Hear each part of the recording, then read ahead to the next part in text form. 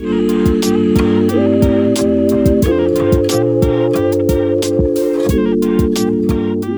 welcome back to Sermon Notes. Michael here. I've got Garland alongside. What's up, Michael? Glad to be here. We've got Josh, our producer, and we're making our way through the book of Ruth. And so here we find ourselves in Ruth chapter 4. And Garland, kind of catch us up in the story. What's happened to set up what's going to occur in Ruth 4? Well, just remembering back, we've had the fateful encounter at night at the threshing floor, and we looked at that last week where Ruth is sent down by Naomi.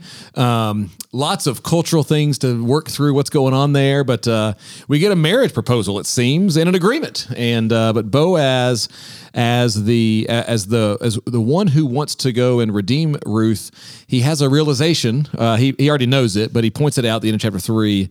That there's one closer to you. And he has the first right of refusal, we might say. And here in chapter 4, they're going to go, we might say, they need to go make legal this marriage. They want to do it right in the eyes of the law and in the eyes of the community. And they've got the little thorny issue of, what about this other guy? And he needs to pass on the opportunity first. And so it's really, it's intriguing, this little story in chapter 4.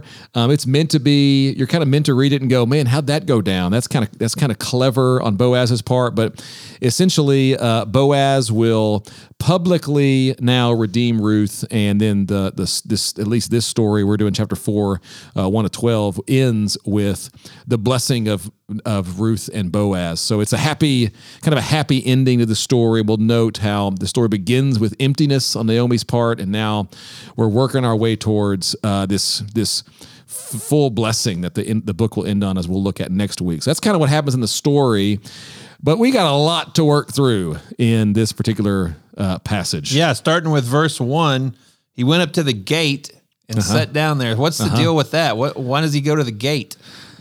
So in the these are ancient villages more than anything. And so in ancient Israel, there's usually some kind of a gate that would mark out the lines of a town, village, or city.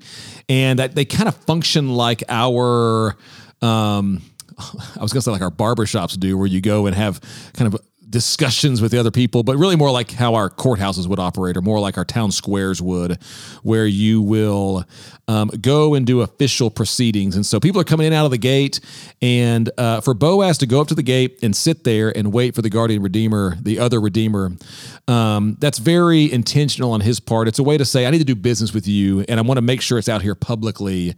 We're not we're not sitting in a back alley having this conversation. This is something we're going to do out in front of all the elders. So that was an ancient practice. We got a lot of ancient practices to work through here. Yeah. So he flags him down. He says, turn aside, sit down. And then what's going on with this whole Redeemer deal? Like what's he asking this extended family member to do? Well, this is really one of the points of this podcast is to go into some of the detail that we don't get time to in a sermon. Now, we're going to have to hit some of it to make sense of this, but Ruth's one of those weird Old Testament books that's way distanced from our culture, and there's a lot to work through. So the first thing is the NAS. What do you have there? ESV? I have the NIV. What do you get in verse 4 when Boaz greets him? Come over here. What does it say in ESV? Chapter 4, verse 1. Boaz said, come over here. Does it say friend? Friend? Mm-hmm. Yes, the NIV has friend as well. Let's see what the NASB has. NASB has turn aside, friend. They all have the same thing.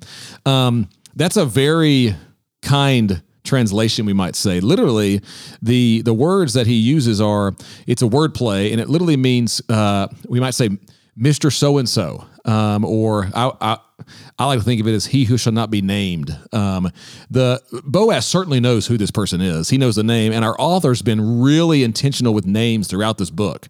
All the names have meaning. One of the names get changed. Naomi changes her name. Yet here, the narrator is intentionally holding back the name, and the literal Hebrew is Mr. No Name or Mr. So-and-so, which is very intentional on the narrator's part. And the reason is, most scholars think the reason is he wants to draw attention that this person is refusing to do the honorable thing. Now, it's going to work out in the story because we want him to refuse. We're cheering for Boaz and Ruth at this point. But you get this little side hint by the narrator that this Israelite did not do the thing that the Israelite was asked to do by the law, and therefore he will not be named. We're not even going to name him. And so a little shade thrown by the narrator that way. And then we have the whole issue here of what's going on with what's called levirate marriage, these laws and customs about ancient land and how you redeem it or buy it back.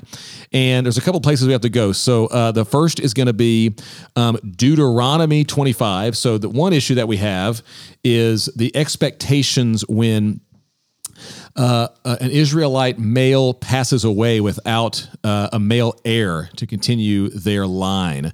And in Deuteronomy 25, this is just something that it's different for us. We just have to acknowledge it. That's not how we don't value land and family in the same way that ancient Israelites did.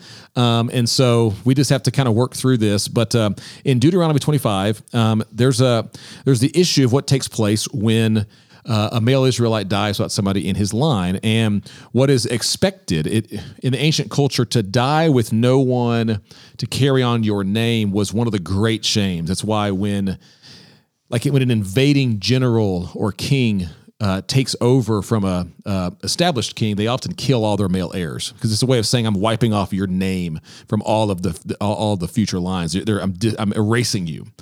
It's a legit fear. It's a strong fear that people in the ancient world lived with, and the same thing is true here. And God, as Moses is articulating the ancient Israelite customs, he says, your name will not be erased. We're going to make sure that the lines are always perpetuated and continued.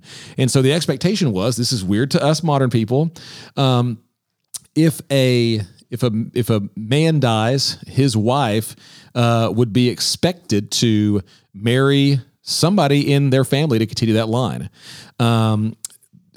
We need to see some of the beauty in this. So we hear that sounds kind of weird. It sounds like women are property or women just get passed on. I don't know how it sounds to you. That's how I know. I read that and go, that's just odd. In the ancient world, you survive by what you can grow or what you can kill largely. There's always threat of invasion, always threat of enemy or other tribes coming in. And so a widow to be without a person to take care of her is a great fear. It's why the Old Testament and the New Testament make such a big deal about caring for widows. And so, yes, there is this idea of establishing the line, continuing the line so that the honor of that line will continue. But there's also the reality of a bunch of vulnerable widows that are not being taken care of. And so I think there's a dual idea here in this Deuteronomy account, and the protection and preservation of that widow by the family is something that the law takes really seriously. And in that, there's something kind of beautiful in that you're not going to go hopeless, starving, always vulnerable to threat. No, you'll be taken care of. And what that expectation of who that man would be that would take that wife or take that widow would be, they're called a goel or a redeemer. And that's what we have here in this Ruth account. So the first thing we have to work through is what's called levirate marriage. And there it is in Deuteronomy 25. And the same thing here is in Ruth chapter 4. But when Boaz says, hey, on the day you buy the land, you also acquire Ruth. And so he's certainly meaning Deuteronomy 25, the language reads very similarly. So that's the first thing we have to work through. Anything to add or go on to there? I mean, I was thinking as you were saying that, so in chapters 2 and 3, we saw how also in God's law, there's this provision for gleaning in the fields. And so we talked about how that was in God's plan and care for his people an ancient social safety net, that we're not going to let the orphan and widow starve. We're going to specifically say this is left for them. The corners of the fields, the things that are dropped, the things that you don't pick up. Don't just clean the field, pick it bare. Leave some things for the people that need a little help. And it's just interesting to me as you're talking in chapter 4, we see the fullest expression of that she won't just have this barely hanging on existence, but she could have fullness of family and land restored. And it seems like the Lord takes great care in the law to keep people from losing their land or to keep families from not having something to pass down so that a generation is just born into poverty. And if you think about it, even as the story unfolds, we have empty Naomi and empty Ruth coming back into Israel. And what do they come back to? They're doing what you're talking about. They're picking the scraps, and that's what we're seeing in 2 and 3. And then we get this amazing picture of Boaz's generosity, saying, leave that for them. Make sure to leave a little extra for them. But we're going to see them move from totally empty to very poor, getting just the scraps on the corners of the fields, to fully taken care of and redeemed. That's one of the points of the book of Ruth. Yes, there's some cultural stuff we got to kind of work through, but there's a lot of beauty in that, and I hope that we can see it as we read this. Now, the other one is, what about land? So for those of you listening to this, that's why you're tuning into sermon notes, is to get these added little nuggets. To see the law on this, you got to go to Leviticus 25. So Deuteronomy 25 is the levirate marriage. The land, the rights to the land, we might say, are in Leviticus 25. And here's the big idea is when somebody either dies or becomes in a dire strait in poverty and they need to sell their land, that land belongs to certain tribes and their families. They take that really seriously. We see that all throughout the Torah, the first 5 books of the Bible. Don't move tribal boundaries and don't take somebody else's land.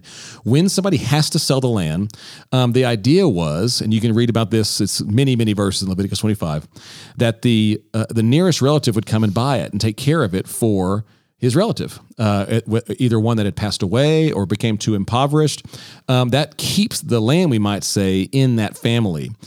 In Elimelech's case, that's Naomi's husband. He's had to sell it, so it's moved outside the family. So when he comes back into Israel, not only he doesn't have the land, but he didn't have the rights to work that land, which would be what would take care of Naomi and now Ruth. And so they need a redeemer. Somebody needs to buy that land. And what we see is he who shall not be named, he's all for getting that land as long as it looks like it's going to make him some cash. So he goes, man, if I get the rights to work the land, then I get the surplus of that and my kids get the surplus of that.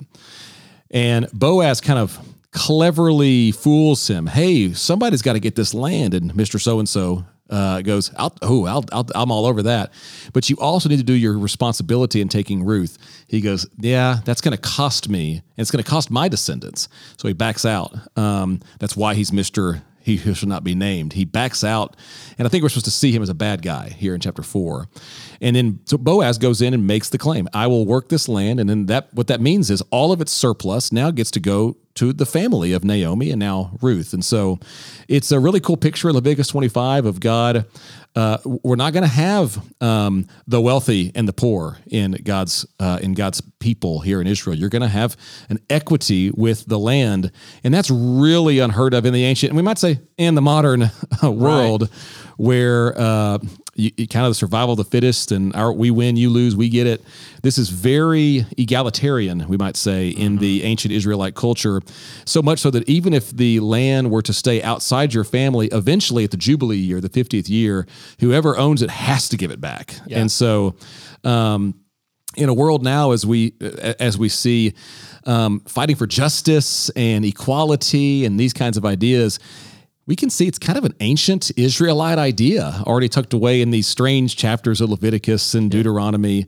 And so I'm trying to help us see some of the beauty in this and not just the what's going on here in this. That's all that's kind of wrapped up in the first part of Ruth chapter 4, these two ancient customs that we have to get our minds around, not to mention the sandal, which is probably like what we would consider a handshake or a contract, and you can see that there in Ruth 4 as well. They take off the sandals. So that kind of helps us, I hope, get our arms around it, and then it took all of 12 minutes, and a lot of that we will have to summarize real quickly in the Sunday morning service. So that's why you come to sermon notes, to get some of this extra stuff, hopefully. You know, one of the things that really stood out to me when I reviewed Leviticus 25 was verse 23, which is the beginning of the property section. In the ESV, it says, "The land shall not be sold in perpetuity, for the land is mine." Right. Man, what a reminder for us. The land belongs to the Lord. It all belongs to the Lord. So whenever we think, that's mine, I earned it, I should keep it, I can do what I want with it, man, we should hear that reminder in the back of our head. No, it really all belongs to the Lord. He's just letting us take care of it for a while. And Israel was to model this, but we're going to see as we read the whole of the Old Testament, they really struggle to do what God has asked. So Jesus will come along and embody this to a fullness, we might say. And then it's no wonder that when we get to the New Testament time, we get in Acts 2, and it says, well, the people came together and they shared everything they had as anyone had need. It's an ancient Israelite idea now being carried out in the Jesus followers in the church. And so it's just really, it's really cool to see the continuity there. So I'm trying to think, I'm not even going to touch really in the sermon the blessing that the people give Boaz and Ruth. There's references to other Israelite characters who have come before, who have had similar stories. And so that the blessing is, may you be like so-and-so. And one of them is another story, very similarly, the story of Judah and Tamar from back in Genesis. And so you can go look at those stories and see that there's a reason they use them as the blessing. And what's interesting is Tamar from that story in Genesis and Ruth, these are two of the women that we're going to see in the genealogy of Jesus as Matthew chapter 1 uncovers it for us. And so we read Matthew 1, and it's making very interesting points that sometimes go over our head. But here we have a Moabite woman in what will be in Jesus' genealogy in Matthew chapter 1, a desperate, hopeless Moabite woman who's now been redeemed. Well, it's a pretty cool picture of, I think, what we're going to see. But you're going to do that next week, so we're not going to steal that thunder here. Anything I'm missing? Anything else we want to talk about here, Michael? Man, I'd love to just, for a moment, talk about verse 10. He says, perpetuate the name of the dead in his inheritance, that the name of the dead may not be cut off from among his brothers and from the gate of his native place. Mm-hmm. What do you think is the significance of the place of Bethlehem, of the house of bread in this larger story? I thought you were covering that next week. Yeah. In the ancient Israelite mindset, your land is significant, as you said earlier, because God gave them that land. And we're going to see that this relatively insignificant, small little village, house of bread, Bethlehem, we're going to see some very fascinating things occur there. And so as this blessing goes out, they're understanding this as all the stuff we've been talking about. God is seeing fit to preserve the line of Elimelech. And there's this question as we look at all of Ruth, and it starts at the very first verse, or very first few verses when Elimelech dies, is what happens to his line? An ancient reader's going, but what about Elimelech? What about his descendants? What about his line? And we end the book with them going, God has taken care of the line of Elimelech. And so he's a forgotten figure in the book of Ruth, but actually a lot of the story is unfolding to preserve Elimelech's line, which next week we're going to look at what becomes of the line of Elimelech. And so an ancient Israelite reader would read a verse like that and go, wow, God took care of Elimelech. But we forgot about him 3 chapters ago because we're not thinking about him. We're thinking about the love story of Ruth and Boaz. But they would be cued into that, an ancient reader. So, and we will be after next week. So that's good. Well, I'm looking forward to it. So we'll be back here next week, and we'll finish out the book of Ruth, and I hope you'll join us then on Sermon Notes.